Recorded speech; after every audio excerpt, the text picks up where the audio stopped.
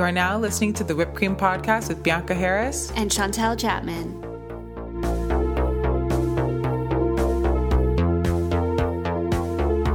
On today's episode, we have Chloe Wild.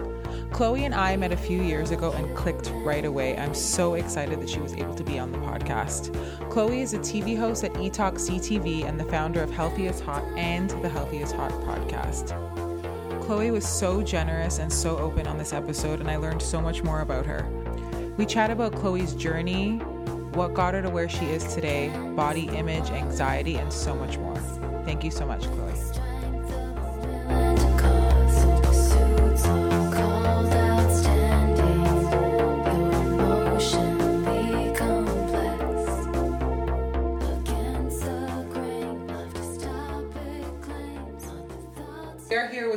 Chloe Wild. Hi. Hi. Thank you so much for being on.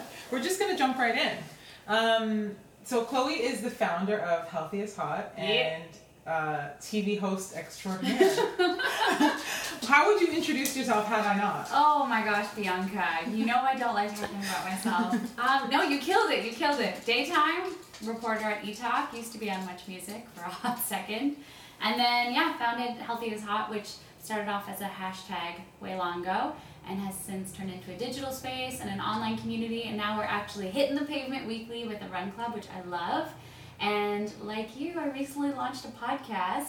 Side note, Bianca's episode is dope, so check it out. So a little bit of everything. That's amazing. I think probably too many things. Yeah, I'm so proud of you. Aww. Yeah, because I remember when you were just launching it and you were like, I don't know what the fuck I'm doing, how am I going to pull this off? And I'm like, you totally can. If anyone can, it's you. Oh, the podcast? Just launching, I was going to ask that, the podcast. Especially with what you were doing. I don't know if you remember, but we had conversations because it's just, you already have so much on your plate, right? Well, I feel like you and I actually talked about my idea for the Healthy is Hot podcast way long ago, because you had a podcast back then too, and I was like, this is something I want to do, but I just don't know what to do. And then I kind of just tabled it. And then this year, it was one of my goals. I was like, I need to get this off the vision board and into reality. And I was like, okay, enough is enough. And I'm glad that it happened this year, because I don't think I would have been able to do the podcast the way it is now a couple years ago. Like now I'm in the right headspace. I'm motivated. I'm excited. I'm surrounded by really great guests, which are super motivating. So I'm excited. I think the podcast is probably the project I'm most excited about right now. Yeah. I have a question for you about the podcast and the Healthy is Hot brand. So, some people believe that with passion, and you seem very passionate about this, that we land at the intersection of passion when we bring together something that may have been painful in our past and our skills, and maybe also what the world really needs. So if we look at that equation and we land at passion, do you feel like that connects to why you do? What's the catalyst for it? The fact that you say intersection and like the points are pain, skills, and like hopefully bettering the world, like that trifecta of items is definitely huge part of why Healthy is Hot exists. Like Healthy is Hot, you know this, Bianca, was born from a really dark place, but also a very high time in my life. I was doing the Much Music VJ Search reality show, which was, Much Music show. We traveled across the country. Great experience, but I was not taking care of myself. I was very unhealthy, and in what way? Oh, girl, I just wasn't eating at all. Like all my previous difficulties with food and body image, which stems from like way long ago. I didn't know that. You didn't know this? I don't think we talked about that. Oh my gosh. Yeah, I don't think so. Yeah, I feel like I need to backtrack then. Okay, let's talk about the not eating and what that was like. Yeah, so I had to really unpack this when I launched the podcast, because my goal with the podcast was to have really honest, candid conversations with people living passionate lives and having badass careers, and learning how health is a part of their story, whether that's a surplus of health or a lack of health, because it doesn't matter who you are, what you do, you have some type of relationship with health. And in order for me to kind of ask that of my guests to be honest and raw, I felt it was only right that I was honest. So the first episode is just me talking, and I had to tell my story, and it was probably the first time I've ever said it in such a public forum. And it was probably the first time now at 30 where I've really had to think back, like, where do my food insecurities come from? Where do my body image issues come from? How far back? Like, I had never really sat back and thought about it, and it was really eye-opening and scary, and also a moment of pride where I realized, okay, I've come a long way and I'll probably still continue on this path for the rest of my life. But by doing so, I realized that I think my first kind of body image thought was high school. And I don't think I'm alone in thinking that. I think of elementary years, like happy-go-lucky, running in the field, one of the boys. And then high school started, and all of a sudden you start playing with clothes and makeup, and you're figuring out your sexuality and how you fit into the world. And I remember that's where all the nightmares started to happen. But yeah, so if I think back to high school, on the exterior, I had this great mask on. I was like a grade A student. I was part of multiple sports teams. I was on leadership committee, debate team. I was also part of the math team. Wow. I like hung out with the stoner kids and would skip school, but I was really, really, like, I was killing it on the outside, but on the inside I was really struggling. I would either binge eat and then binge exercise. And then I got into a really bad habit of purging. But if you're someone who has a tendency to binge either way, your weight typically will stay normal. And so no one really knows that you're going through all of it. So wait, say that again. So and this is just from my personal experience and the research I've done, but my habit of binge eating and then followed by binge exercising was very unhealthy, but they balanced out in a way where my body type and my body size was quote unquote healthy. Right. So no one really picked up that I was going through all of this. So I was able to kind of fly under the radar with these really unhealthy habits and seem like I had it all going on the outside. And that's kind of how I've lived most of my life, is like putting on a mask, you know, like making it seem like you got it all figured out, but then there's actually so much more going on under the surface.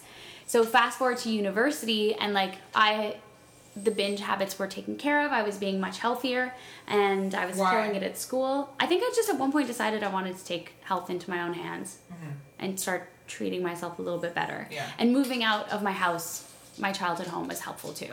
I realized that wasn't a great place for me growing up. So I moved out as soon as I could at 17, got out of my small town, moved downtown, Montreal. And then I felt like that's when I had a little bit more ownership and more control over my life. And as a result, got rid of some of those bad habits. Those words, ownership and control over my life. And like, what are you doing when you binge? It's like you're you're manipulating the control in your life. Yeah, which is so scary that was my coping mechanism when I was younger. Yeah. But like, I didn't know how to do anything else at the time. And I was it messed with my head. It was like, well, I'm being healthy. I'm going for a run, but the catalyst for going for a run and the motivation was not a healthy one. It was to counteract something really bad that I had just done to my body. So when I moved out, it got a little bit better. And then I did my first degree, was debating going to med school, jumped into a second degree in nursing that time. And then halfway through my nursing degree, everything kind of came back full force. And I ended up having to take a sabbatical. Just like things started to fall apart. I wasn't binge eating and purging anymore, but like I wasn't doing very, very well, so much so that I had to take a sabbatical because I was just burnt out. And then that was December of 2013 when I went on my sabbatical. And at this point, you have to imagine, like, I'd been an academic student for 5 years. Like, my GPA at McGill was great. I was like a top student in like sports. I had a great social circle. And for whatever reason, like, that wasn't enough. My body and my mind just couldn't handle it. So I was forced to go on a sabbatical, and McGill was super supportive. And they're like, you need this time, come back in a year, and like your spot with us will be safe, it'll be secure, your GPA won't be affected. So it was a really supportive environment from a school standpoint. So that's December. Come January, I have no idea what I'm doing in my life, because all I've known up until this point was science and health science and like going to become a doctor or going to become a nurse. And I felt so lost. And I remember sitting on my couch, wintry Montreal January day, which is not very happy and positive, and just crying and seeing this commercial come up on the TV screen. And I was like mindlessly flipping through the channels. And then as I flipped through it, a commercial came up that forever changed my life. And it was a Much Music commercial, and it said, "Do you want to be the next Much Music VJ?" And I'm just sitting there crying in my pink onesie, like questioning my life. And I was like, yeah, I think I do. I think I really do. Like, I think I was craving a change. I had all this energy that I would put into school, and it was just no longer being utilized. So I, for whatever reason, just like that moment, had I not been sitting on that couch watching that commercial, I don't know if I'd be here. So I decided to put all my energy into the VJ search. I had to film a video, so I did like a day in the life of Chloe. Had you ever thought about doing this before, though? Well, I mean, I have like memories of being a kid and like pretending to be like a news anchor and having my teddy bears be a part of it, but not really. Like my whole life I've been focused on science. Like I really thought I was going to go into the health sciences world like forever. But one of my jobs while I was in university was hosting these YouTube videos for a website called askmen.com, and I like randomly was offered it and it paid well and I needed to pay my rent, so I decided to do it. I was awful. They're all over YouTube. Like if you want to see how bad I was when I started, and just look up Chloe Wild Ask Men Daily Brief, and there's hundreds of them. It was so bad. It was so bad. That was your practice. It was my practice. I think it led me partially to here today. Oh, for sure. So this is the longest story to talk about Healthiest Hot. But no, this is amazing. I didn't even look how long I've known you. I didn't know these details. Oh my gosh! Yeah, No. This is me. Yeah. From a science nerd to just a nerd still loving science and TV. So I basically poured my heart into this audition video, and I didn't know what to show. I was like, my life is not really that exciting. So I did a day in the life, and I woke up, I walked my dog, and then I showed my school. I showed that I volunteered at a yoga studio, and I would like mop the sweaty floors after so I could do free yoga because I couldn't afford it. And it was just like a silly little video showing my life, and for whatever reason, and you didn't think anything would come of it, or no, I mean, I did it hoped. hoping that something would come of it, but I did it because I needed something to put my energy into. Yeah. And I needed something that was different than everything I had done before.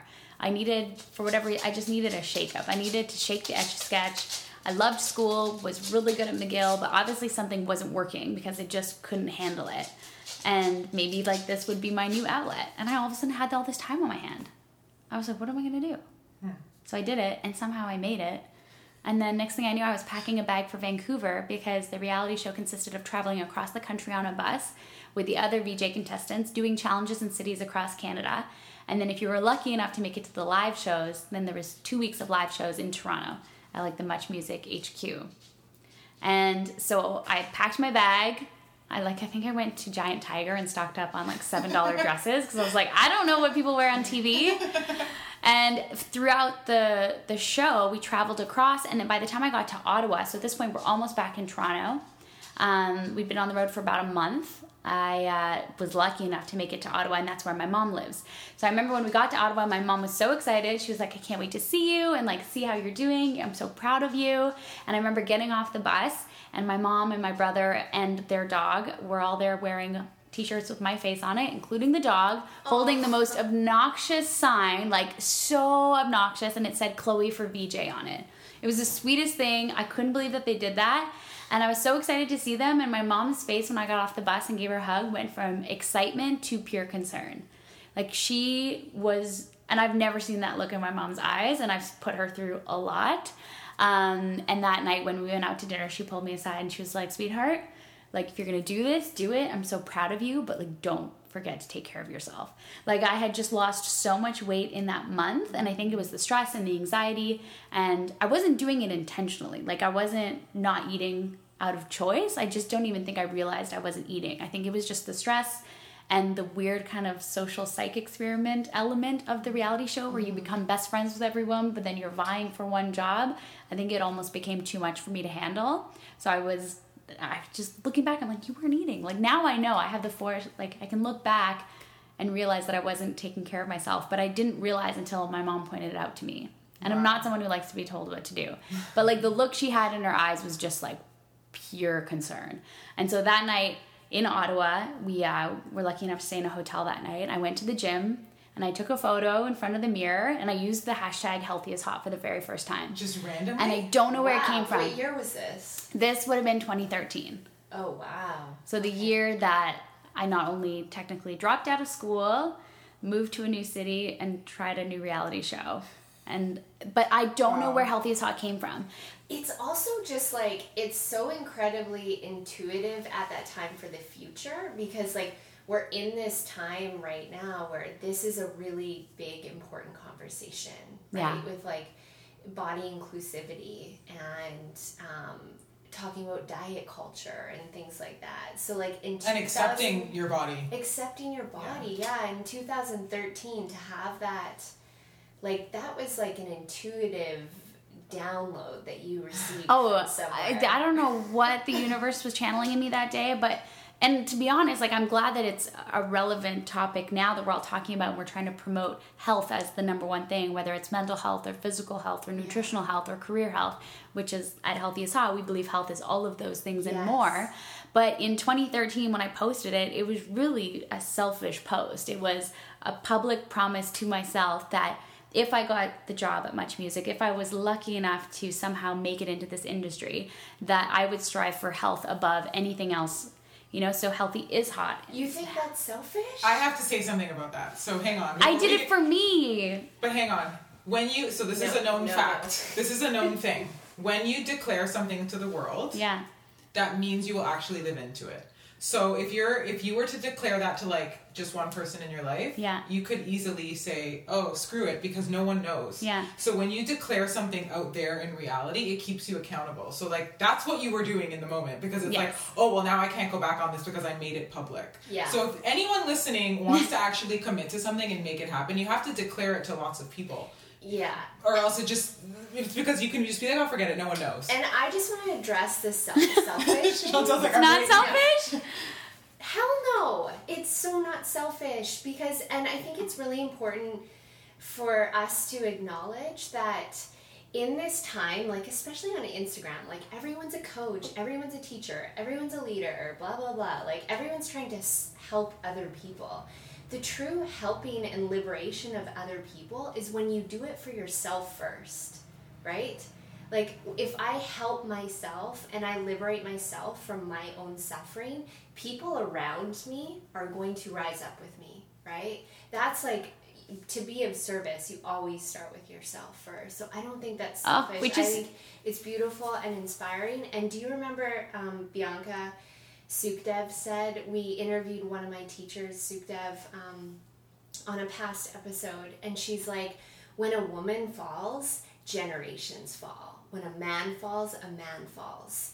And I love that quote because it's just a reminder, like, women have this obligation to honor themselves, because when they do, generations rise up around them, right? So it's not That's powerful. But it's actually so funny that you're calling me out for saying that it's selfish, because I've talked to so many women where they'll say similar things to what I just said, and I look at them and I'm like, no, that's not selfish. And then I always talk about the age-old analogy of when you're on an airplane and it's going down, what are you supposed to do if that oxygen mask comes down? You're supposed to put it on yourself first, even if there's like a cute little tot next to you. You have to take care of yourself first. And I'm not even taking my own advice. No one does. Oh my gosh. Yeah. But when you say it, I'm like, oh yeah, that makes sense. Yeah. That's so funny you use that analogy, because that's like one of my lines that I tell all my friends. Are you putting your own air mask on first? It's because it's something that everyone's like, oh yeah. Like even in a life or death situation like a plane crash, you can't be there for other people unless you take care of yourself. Yeah. Wow, it's such a huge thing. I know for me, like, especially even when I started WHIP, I was not taking care of myself, but I was taking care of everyone else and, like, putting on these things to help all these other people, but I was fucking dying. Oh, yeah. And, sometimes you have to step back and just only deal with you for a moment, you know? Which is a very hard thing to do when you're being thrust into a very public space. Yeah. And I was not used to that. I didn't dream of being on TV one day. So that experience was hard. It was hard on my heart. It was hard on my friendships, my relationship at the time. It was clearly hard on me physically. But what do you mean?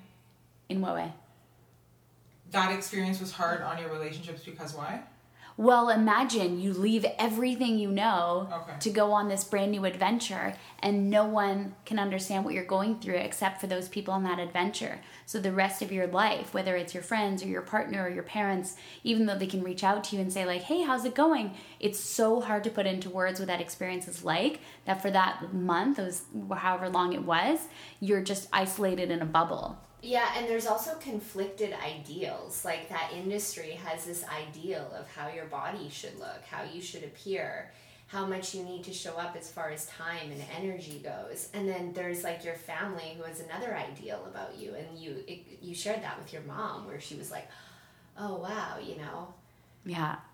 So these are conflicting, right? Yeah, it was I call it the most interesting social psych experiment I've ever been a part of. But I wouldn't change it because I'm here, and I wouldn't also change the way I treated my body, because then Healthy as Hot wouldn't have been born. Yeah. So, to come back to your point of the intersection, Healthy is Hot came from a place of pain, but it also came from, a place of curiosity. I've always been passionate about health and science and hoping to better the world. Like, whatever I do in this world, I just hope it has ripple effects that will affect other people in a positive way. Yeah. And I think that that's exactly, when you talked about the intersection, you put all those things together and you get passion, and hopefully you get something that you can move forward with and create and expand on. Yeah. How has it been dealing with beautiful. your food issues and body issues now being in this industry? Oh, well, that must be, for me, I feel like that would be challenging every single day, because it's always about how you look. What do you know? Yeah, it's not the way I was as a teenager was detrimental to my physical health and my mental health. And I realize that now, and I really hope that I never go back to those habits. Those are habits, the binging and the purging, those are habits that have long been kicked to the curb. And I'm very proud of that. And the appeal of them is gone as well. I'm no longer pining for those weird experiences, which is something that as a teenager, you have this weird relationship with them where it's bad, but you want to do it anyways. And then you have a bad day or something happens at home, and then you end up coping with those things. And as an adult, I still do that shit all the day. We talk about it all the time. I'll be like, I was like, if I don't go to Shoppers and literally buy a whole pack of Twizzlers, a whole pack of mini eggs, and eat them all in one session, I'm gonna freak the fuck out. So that's binging too. It's just another way of reaching for something external to feel better. I mean, the binge, treating yourself to treats is something I still do, but the being followed up by purging is not. Yeah. So that's a cycle that's been broken for me, and I'm really grateful that it's broken. Very grateful, and it's been long gone. It hasn't been a part of my life for a very long time, but now it's still a struggle. My body image issues flare up all the time, and it's the most random triggers that will set it off, where it's either I know it's in my head, I'm struggling with body dysmorphia on a certain day, or I have a fitting at work and a sample size for some 6 foot tall 110 pound model doesn't fit me, which obviously it's not going to, but that'll set me off, and I just can't handle my emotions. But I'm working on it. Yeah. My relationship with food is something that I work on a lot too now. But I've just changed my mindset. When I used to look at food as either a way to lose weight or, just something I needed to do, where now I look at food as fuel. So I work hard. My body does amazing things every single day. I walk to work every day. That's 25 minutes of speed walking, because usually I'm running late to get to the office. My body needs fuel in order to do that, and it needs good fuel. When I work out, it deserves good fuel. So I just try to see food as fuel rather than a negative thing, something that will bring me a lot of guilt and bring me a lot of resentment. I still struggle with that. But I say that, but it's still very hard. Of course. And you know what? Bianca and I talk about addiction recovery a lot, and I think it's the food thing, it's an addiction too. Mm-hmm. And the thoughts, being addicted to the thoughts of my body not being good enough, that can be an addiction. And I think with the world of addiction recovery, it's not just all of a sudden you wake up and it's gone. Mm-hmm. You work a program for a reason, and you continue to work a program for a reason, probably for maybe the rest of your life. Probably. I've come to terms with the fact that these, the issues I have with my relationship with food and my body image and negative self-talk, those are 3 things that I've kind of come to terms with, that they'll probably always be a part of my life, but I'm ready to put up a good fight. I feel like I've got it in me to try to deal with the bad days and try to hopefully have more good days than bad days. But I don't know if those issues will ever go away. And at 30, I'm more kind and more patient to myself than ever, but I still have a lot of shit days. Yeah, you've just developed more tools in your toolbox. My coping mechanisms are better and wider reaching, and I talk about it openly now, which I think has been really helpful. That is literally the key to at least beginning the healing, because when you keep it all inside, it makes you feel like crap because you feel like you're alone, and then you go and reach for the thing to make you feel better. Yeah. In my experience, talking about it openly is I'm so proud of you for doing that. It's amazing. It's terrifying. You're putting yourself out But I feel like very you raw. get, I don't know if this is your experience, but do you feel less terrified when people reach out to you and they're like, oh my God, thank you so much for sharing that because I have the same thing going on? Yeah, I think it's really nice when people do connect to it, but then there is a point where I appreciate that people are open and say like, hey, I get that, I've been there,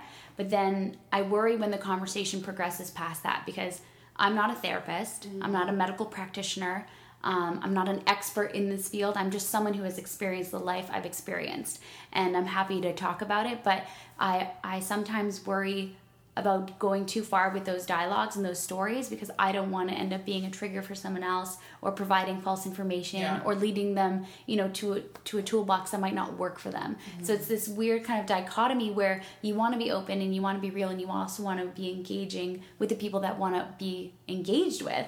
But I have to be mindful of the fact that I may not be the best resource for them, other than just letting them know, like, I'm here for you, I've been there, you got this. Yeah. I think it's like, again, this relates so much to the recovery world. Yeah. Like if you go to any like fellowship meetings, 12-step, Food Addicts Anonymous, Sex, Love Addicts Anonymous, it's like you have people in a room that are just sharing their story and there's healing from that. Yeah. There's no fixing it. There's not like, I'm here to fix, this is what you need to do, and this is going to work for you. And if it doesn't, there's something wrong with you. Yeah. It's not like that. Get out. Yeah, beat it. But no, it's the sharing. The sharing is healing the community, that's the biggest thing I think in some of my own personal recovery. It's just knowing that, there's community, there's other people going through this too. Yeah. So, that's powerful, and I think it's incredibly wise of you that you're not trying to fix and give advice. You're just here to say, hey, I'm part of this community, and you can be too. And that's the thing I think my favorite thing of the Healthy is Hot online community is it used to be that I would contribute a lot of stories and a lot of articles. And I mean, we keep talking about my story, which I shared in the podcast, but like the overarching goal of the podcast is to share plenty of people's stories. And that's the same thing with the online community, where I actually have taken a huge step back from writing because we've got all these amazing contributors. And some of them are professionals, whether they're physiotherapists or kinesiologists or nutritionists, and some are just people who want to tell their story. And maybe it's just a one-off article and they put it out there and then we reach out and see how they're doing. And they always feel so much better after having shared their stories. No matter how difficult or painful it was for them to write it, getting it out there is cathartic because it's almost like you're acknowledging it. You're acknowledging it that it had its place and its time, but you're not letting it have power over you. And I think there's something really powerful about sharing your story. And you're right, it's not always about fixing it or finding a solution or a resolution. Sometimes it's just about being able to share your story in a safe space. Jay-Z has the best quote, you cannot heal what you don't reveal. I think about that really. Yeah, I think about that all the time. I like that. Because it's true. If it's stuck in there and it's not getting expressed, it only gets fed. Yeah. And when you let it out, it has no power anymore. Yeah. It really doesn't.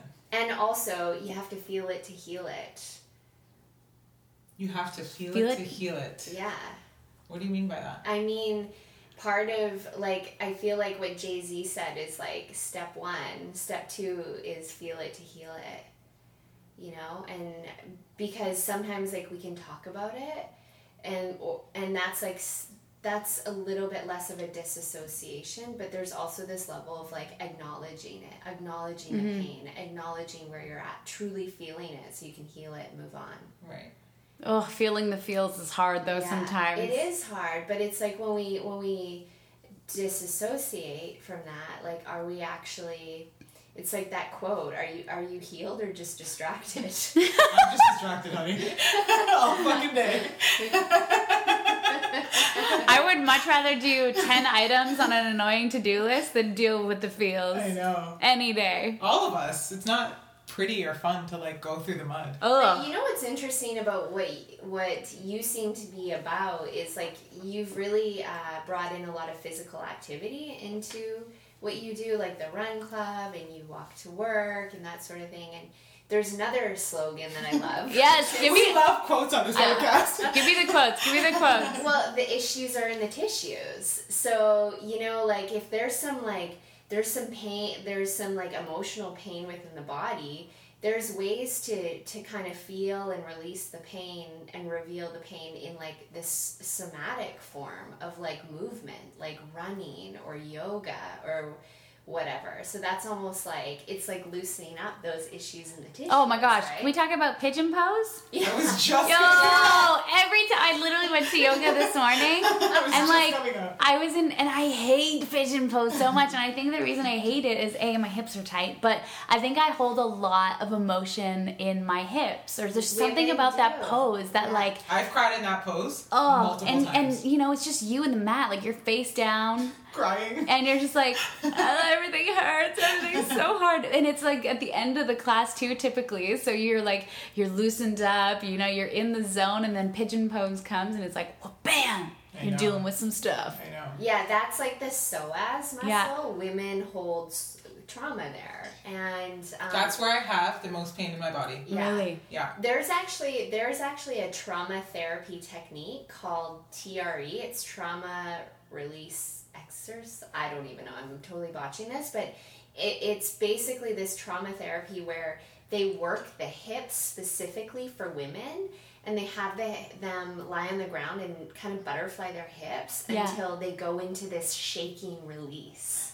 And it gets like the psoas muscle, and they say that's like you can move some of that trauma in this somatic sense. So like that's a real thing. When you have an emotion arise because of pigeon, there's some shit in there. There's some issues in the tissues. There's some deep-rooted shit, let me tell you. I walked out of yoga classes forgetting that I didn't take my mascara off with black all over my face, and everyone's like, are you okay? And then I walked to the I'm like, yeah, I'm fine. You're like, what are you talking about? At that point, I'm like, I'm good. I walked to the washroom and black all over my face. I'm like, oh my god.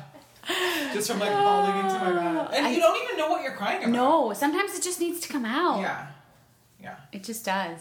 No, I think movement's really important for many things, but like mental health for me is like the number one reason why I like to move my body. Yeah. And that can be a hard run, or it can be a hot yoga class, or it can be just walking to work. Like I like fitness of all forms, and I get bored very easily, so I'm often like bouncing between a bunch of different things. But the biggest thing I notice when I take time off the gym or off working out and being physical is my mental health. Like I am more groggy, I'm more lethargic, I'm more moody. My emotional ups and downs are like really big, like really big swings. As much as I want abs, I literally go to the gym for my brain. Oh yeah. Yeah, totally. 100%. I also go to the gym because I really like tacos and pizza and wine. If I'm being completely honest, my mental health and my indulgences.